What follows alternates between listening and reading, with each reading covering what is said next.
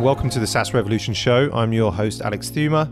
And on this week's episode, we are taken back to Slush, which happened in November in Helsinki, where I was at the Google Cloud for Startups podcast booth and had the great opportunity to speak to a number of amazing entrepreneurs.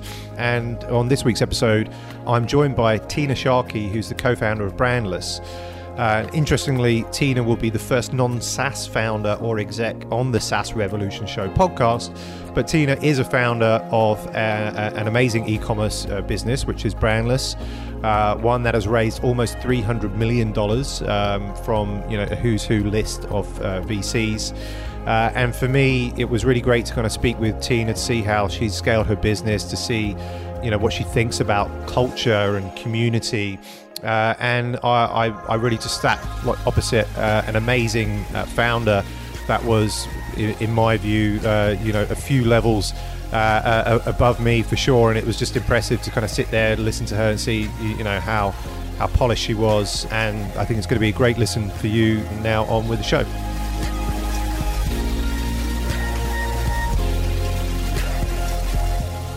Tina Sharkey, co-founder of Brandless. Welcome, Tina. Hi, I'm so psyched to be here. Yeah, so we are in Helsinki. We're at Slush. We're in the podcast booth by Google Cloud for Startups. And so is this your first time in Helsinki? Yes, I am so happy to be here. And, the Slush people are awesome. And the last couple of years, they've asked me to come. Yeah. But November, if you're in an e-commerce business, is not a great month. Yeah. But this year, I said, no matter what, I will be there. And so now we're like in this little red cloud amongst 25,000 people, but somehow you've created a little respite. So this is awesome. Excellent. All right. And so tell us a little bit about yourself. Who is Tina Sharkey? Let's know you as a human being and also as an entrepreneur, which I guess both are the same. Yeah, they're the same. Well, first and foremost, I'm a mom. I have two amazing sons, Jacob and Charlie. And so that's when I think about what are my values, family first. And so being a mom is the best job ever. And so that's this first thing. I'm a sister, I'm a friend, I'm a serial entrepreneur, but also an intrapreneur. And I've also been, and I continue to be, an investor. I've both been on the investment committee of venture funds, but I also do my own angel investing. And I like to back great founders and then also be investor advisor. And so that's been a lot of fun too. And so, but all of that is me. I just, there are many facets and many chapters. I always say that, the book isn't written until you're looking up at the grass. So I love cross-training. I love doing the things that help people scale and build brands and communities, and giving founders sort of some of my wisdom and my experience to give them an unfair advantage of sharing the things that I know and learn. And I like to teach, and I've been doing a lot of teaching lately at business schools around the country. So the serial entrepreneur part, Brandless is startup number... Good question. Well, like I said, I'm an intrapreneur and an entrepreneur. So in '94, I co-founded iVillage, which was at the time the largest community for women online. And so now we're in 2019. And so a lot of the things that I've done have been inside of companies. So QVC, which is a e-commerce and commerce company, mostly on TV. We started a company for QVC, another channel inside. And then Baby Center, that was at Johnson & Johnson. That I didn't found that company, but it was a turnaround and we scaled it. And then I've led a lot of businesses inside of bigger companies. So in terms of raising venture capital and starting a company from scratch, Brandless is my second. But at iVillage, I did not do the fundraising. I was on the founding team and a co-founder, but the CEO did that fundraising. So in a way, Brandless was my first startup that I did from scratch and raised the money with my co-founder. And that's been kind of remarkable. And what is Brandless for those that don't know, and why did you found this company? So my co-founder and I found that Brandless really came to life because we felt like the system by which goods were bought and sold was broken. And we saw a loss of trust and a demise of institutional trust, a trust in governments. We didn't elect our parents' president in the U.S. We saw people rejecting brands. 78% of millennials said they didn't want to buy the products they grew up with. And we saw this massive consumer shift into wanting to have transparency into the ingredients, the manufacturing, the sustainability, etc., of the goods that they were buying and sharing and part of their lives, because people wanted to live better lives, and that it was less about consumption and more about like life well lived and self-care. And so Brandless was born from the idea that we could create extraordinary high quality products with better ingredient profiles and more sustainable manufacturing, and building for ship, not necessarily shelf, by taking water out of things and thinking about plastics in a new way, at more accessible prices, to democratize access to goodness. And so it was about making incredibly high quality, sustainable, better products for all aspects of your life, and finding ways to partner with brands and partner with our community to co-create alongside us.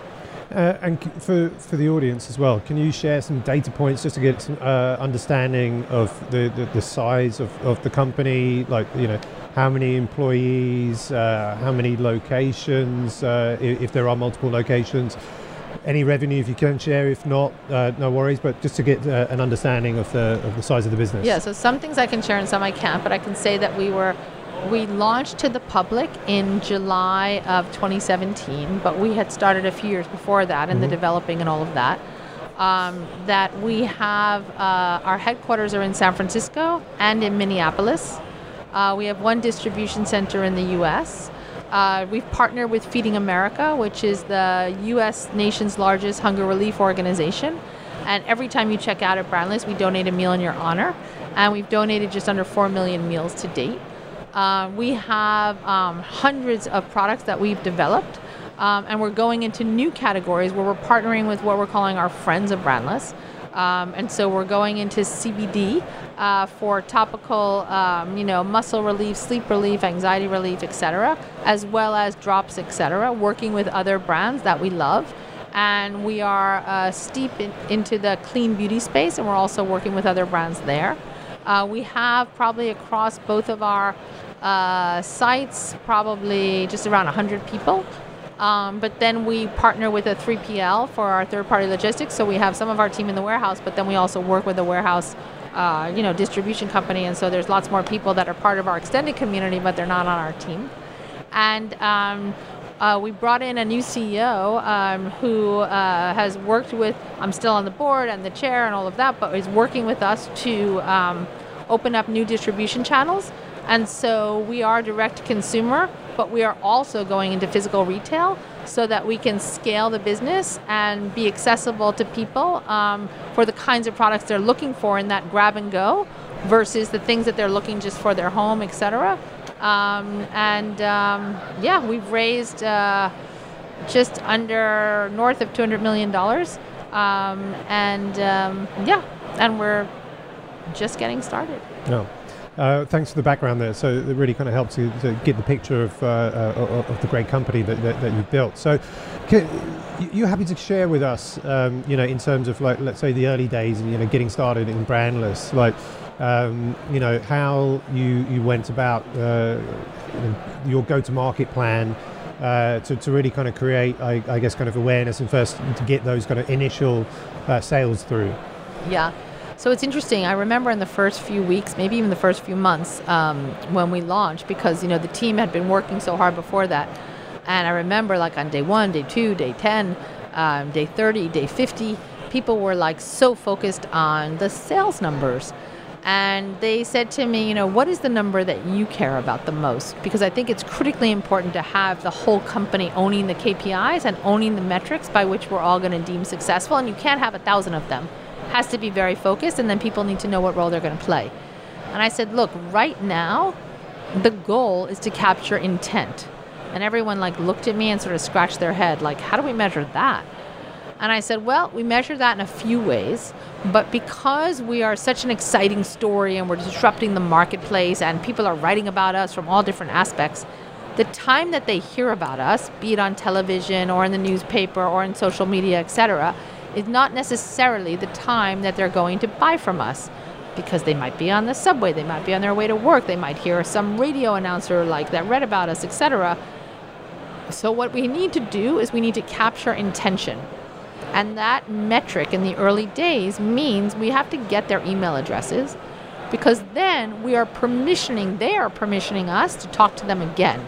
And so from the very, very first day of Brandless, even before the first day, we started to develop all of our own, what I call O&Os, owned and operated content and communication channels.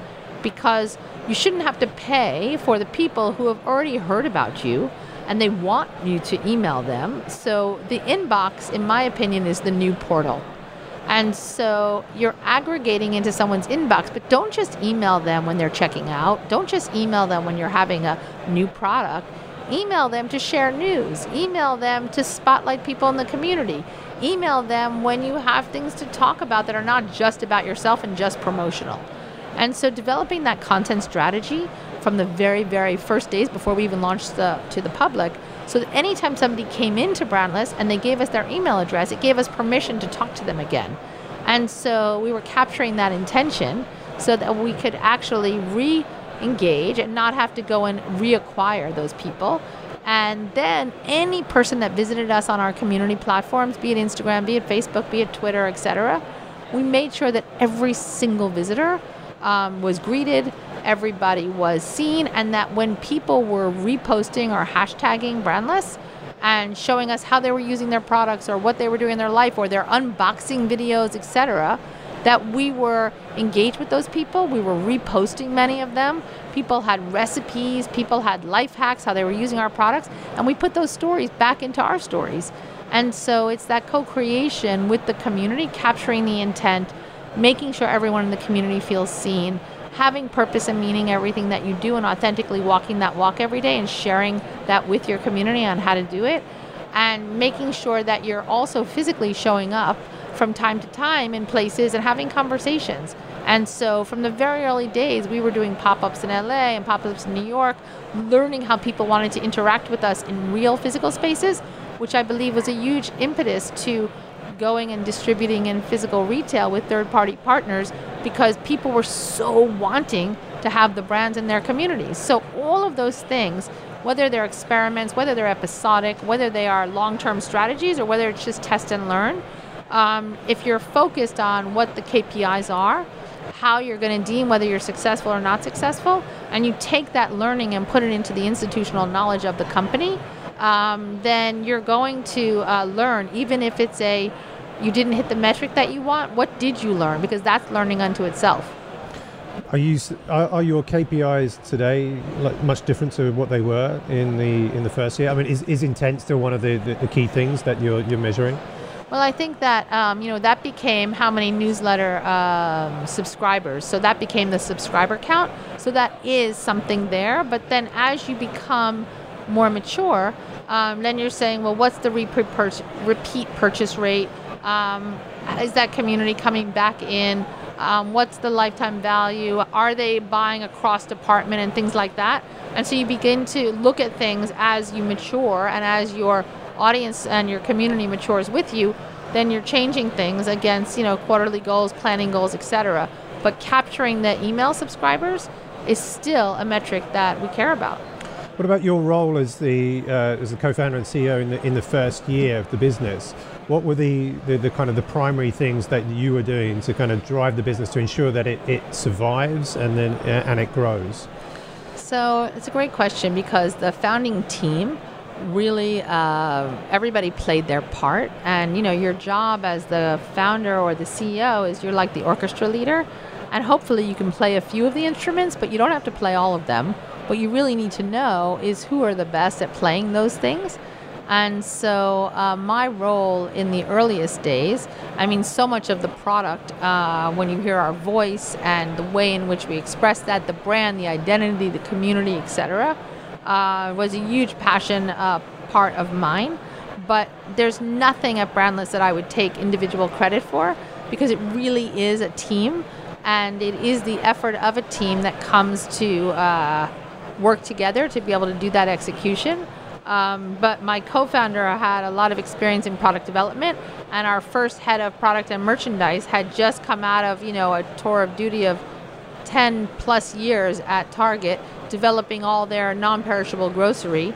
And she built an extraordinary team. And our head of product safety, quality, and integrity had probably 25 years of experience sitting on all kinds of boards of, organics and other industry thought-leading boards. So she had, incredible experience. And our first Eng leader had built out multiple commerce experiences. And our first marketers and CMOs, they had brought direct-to-consumer brands to life. And then our first head of community, she literally was in dialogue with our earliest tribal members. I call it the tribe that comes early. And then she scaled that community alongside the people that came to serve us. So, I think your job as the CEO is to, you got to get ahead of it. The more mature your company is, the farther ahead you have to get. When you're in the earliest stage, you're also you're playing a lot of the roles as well as getting ahead of it at the same time. But I think of the CEO as the chief storyteller. So who are you telling a story to? In the early days, you're talking to investors. You're telling potential team members because you're recruiting, and that's the most important thing. You're telling it to the team that's there, and you're helping them understand where you are and where you're going. And then you're telling it to the community that's come to engage with you. And then finally, you're telling it to the media so that they can help you amplify your story, whether it's the trade for the industries that you're serving, whether it's consumer for the editors that are tracking beauty and other things, or whether it's the business trade that is looking at disruptors, et cetera. And so those are a lot of different constituents that all you're telling the same story to, but from a different vantage point, because they need to hear different things in order to kind of make it relevant to their experience. So part of your job as the CEO is to be the chief storyteller, and to make sure that that's part of the recruiting, that's part of employee engagement, that's part of the community building, and then that's part of the trade. So being the chief storyteller, and I agree with you as well on that part in terms of this is the one of the key functions of a CEO. But when you're, let's say, a first year CEO versus second year versus third year, and imagine you're doing this for the first time, do you think it's because you're the CEO or the founder that, and you have the passion, you're the one perhaps maybe arguably with the most kind of drive and that ability to paint the vision? Is that something that comes innate within you just because of that's the role, because you created the company? Or do you think that there are cases where there are CEOs and founders who maybe generally are not great storytellers? And if that's the case, how do you become a better storyteller? So I'm blessed in that's something that, is definitely something that's a superpower of mine.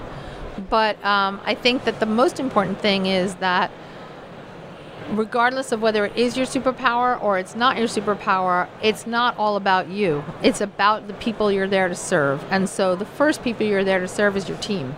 And so giving them the opportunity to tell stories, having them, whether it's internal or external, you want to arm your team to be as passionate as you are in the areas where they are best in class. Because as you start to scale, you can't recruit every new employee.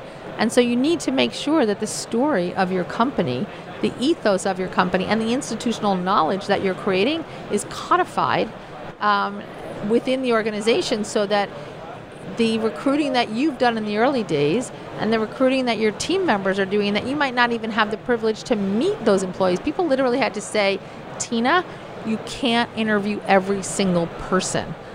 We know you want to, but it's not possible. There aren't enough hours in the day. And that was so sad for me, because our first customer service reps, our first engineers, our first everybody, and second and third, I met them all, some of whom I recruited personally and many of whom I was part of the process.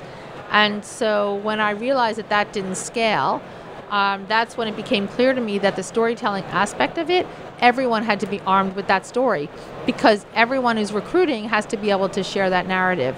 And so that means you have to work hard at the center of your organization to codify that.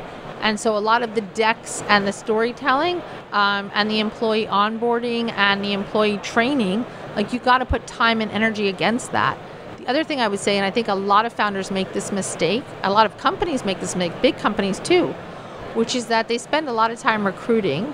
They finally get that candidate joins the company, and because they're so focused on high growth, they're spending their time recruiting the next people, and they forgot that that person hasn't been onboarded.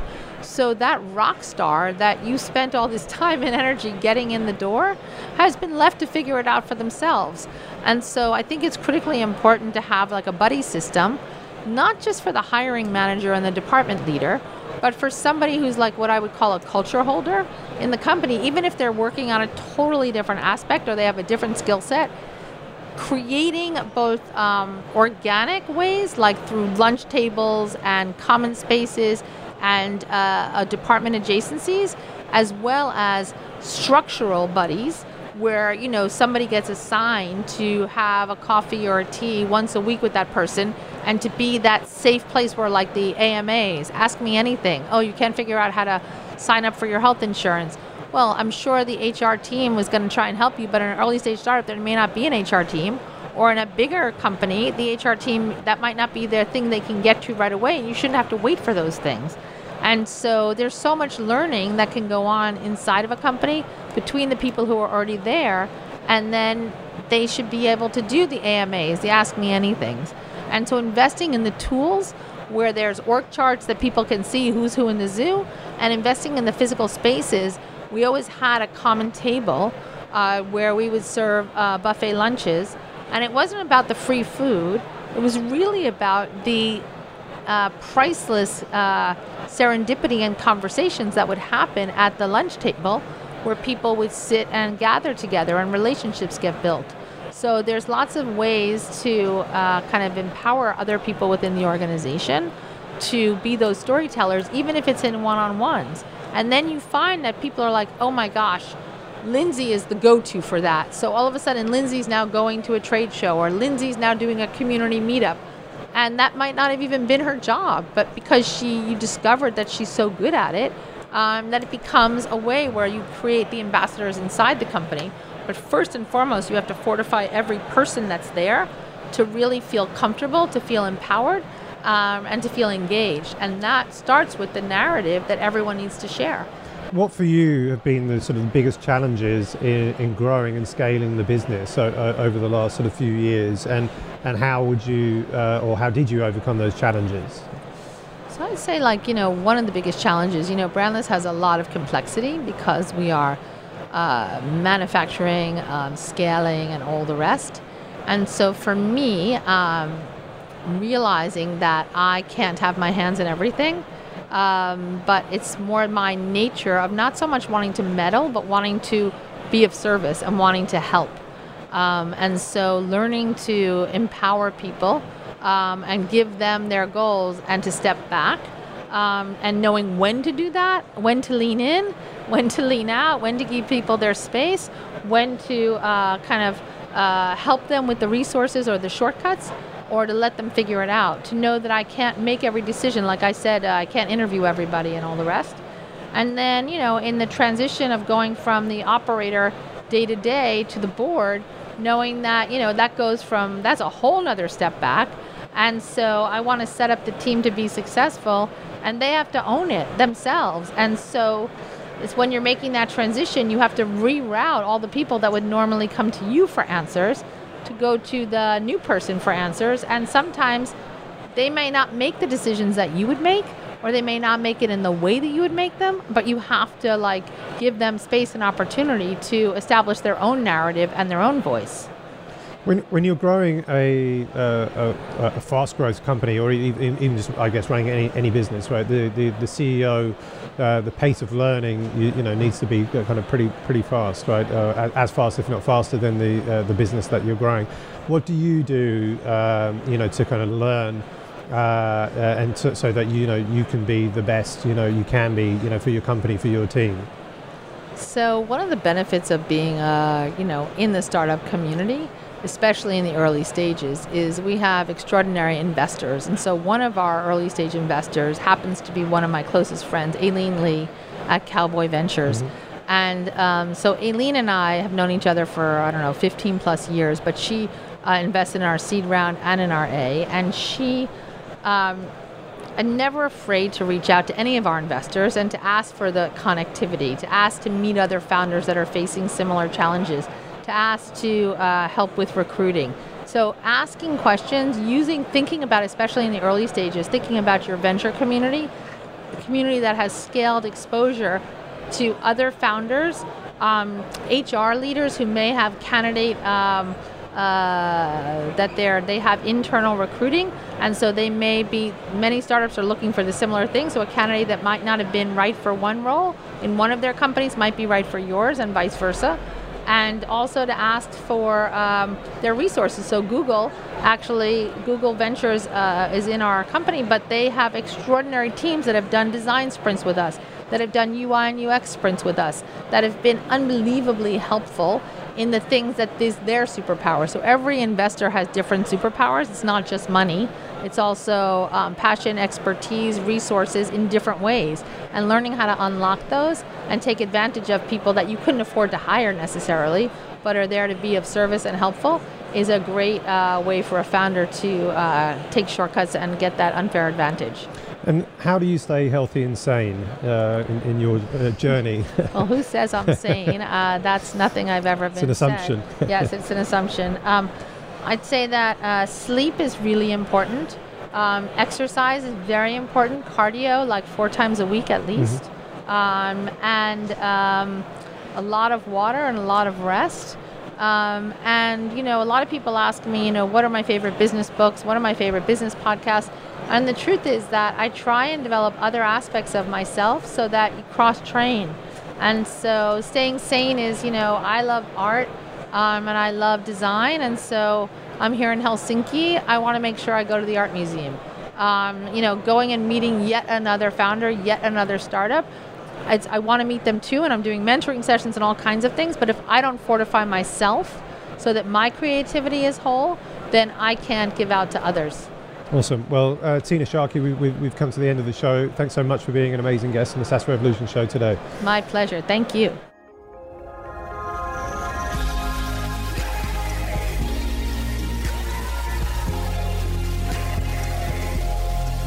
I hope you enjoyed this episode of the SaaS Revolution show with Tina Sharkey, co-founder of Brandless. If you like this episode, please don't forget to rate us and review us in iTunes or wherever you get your podcast, and we'll see you on the next show.